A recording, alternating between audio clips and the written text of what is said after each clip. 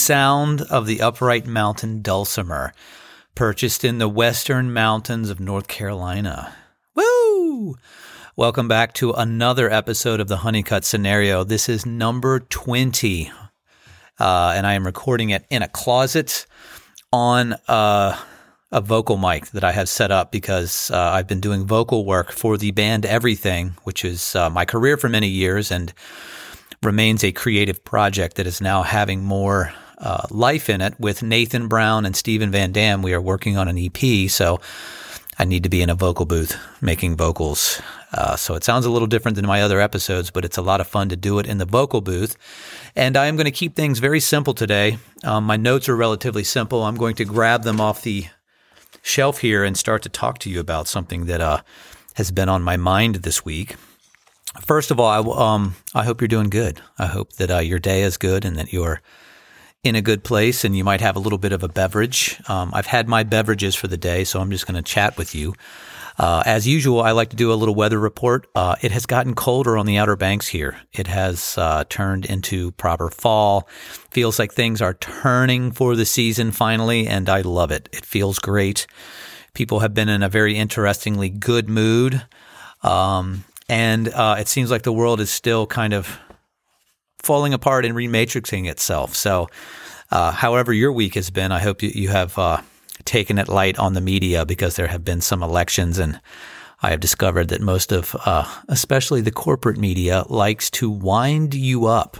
Their business model is winding you up, not giving you the news, but giving you one sliver of their opinion of the news. And depending on who you are, they serve it up in a specific way to get you fired up and coming back for more, which is not my jam. I'm just going to tell you that right now. To follow up on a few things that I talked about, I did get friended by a minimal piano composer. I was telling you about my love of minimal piano music and the fine line between really cool piano music that has mood and depth and texture and spa music. And you know what I'm talking about. I know it when I feel it. So anyway, this piano composer from Germany, his name is Daniel Pasterrock, and he has a track on Spotify called Peace of Mind, which I've actually taught yoga to. He's got a bunch of other music, but that's kind of the one that's gotten the most spins, as they say. And so look him up. It's really cool stuff. So there's that. And then a correction, I talked about Marshall Cosgrove on Breaking Points. He fills in for Crystal Ball, and he's part of the Realignment podcast, but his name is actually Marshall Kosloff.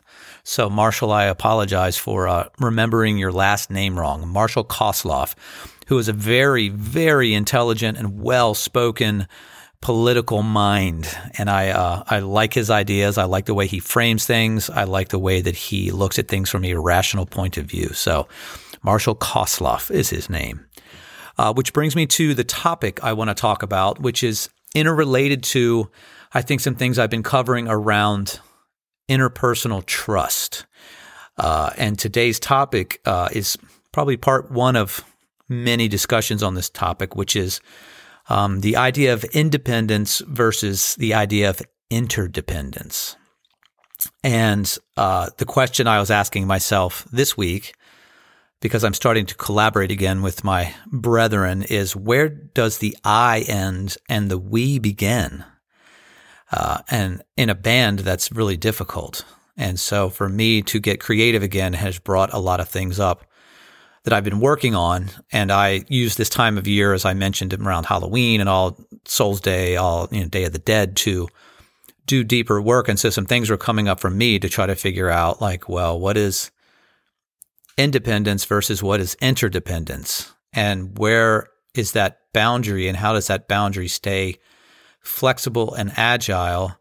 And what are the tools that I have to navigate that boundary? Because I think it extends out into the world, right? The pandemic has brought up interpersonal trust and the idea of independence, which is your rights, versus interdependence, which is your responsibilities to other people.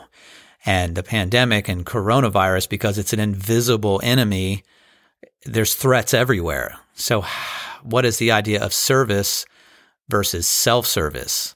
And, that comes down to ego and meditation to get rid of ego. So it's been really interesting this week for me as a songwriter and idea person to work with the brothers that I love, Nathan and Steve, and to go, let's collaborate. And how can I be a good collaborator and feel like I have a good role that I'm super healthy with? One thing that I was speaking with my friend Mark House about, he was talking about the idea of inclusivity and distance. And I think that's really interesting too, because, when we work in teams, when we work in a society, it's like, at what stage are you interacting with people?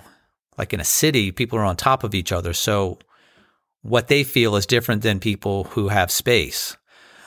For me, on my end and my family, I live on the Outer Banks of North Carolina, and I live the edge of Jockey's Ridge State Park, which is 426 acres of sand dunes and forest.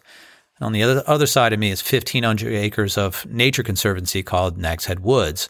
So I can literally walk for miles and miles and miles and not be around people. And my sense of the pandemic was very different than somebody in New York City. So the idea of independence versus interdependence is very different.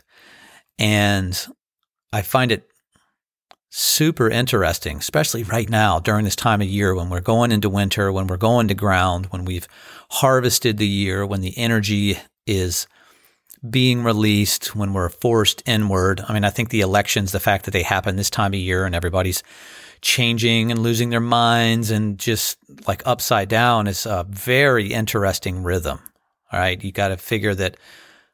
Why is that? Is it maybe because the harvest season was over and that people could stop farming and go vote?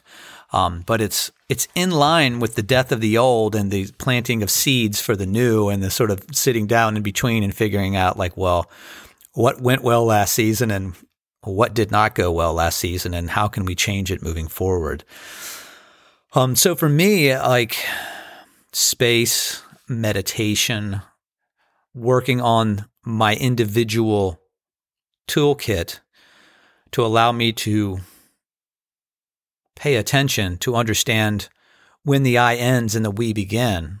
Because I think that by knowing that, you'll know when to be of service versus when you're going to be taken. And that's super interesting, because I think on the negative side of things, when people vote and when we do things, people are trying to find the dance between not wanting to feel like they're taking something away from someone, but also not feeling like something is being taken away from them. And you look at the idea of rights versus responsibilities and the interconnection of those, and then interdependence versus independence, especially here in America, which is the Western ideal of sovereignty of the individual rights as the way to keep society invigorated, versus what is your role in that society to make it better by being of service to others and being a good collaborator. I don't know the answer to that, but it's definitely come up for me this week, and I've had to do some work around trying to process it. So that's what I know about interdependence versus independence. And maybe that was helpful for you to hear today. Then again, maybe not. I'm going to leave you with some upright mountain dulcimer, which reminds me of being a child in East Tennessee when I would see my relatives. When I was first starting to play guitar, they had dulcimers on their wall. And I didn't know what they were, but they were fun to play because there was kind of no wrong answer on there. And you always had a pedal tone to keep you in alignment. So maybe that's the answer of interdependence versus independence, is finding that pedal tone in the back that keeps you anchored to the one. Woo!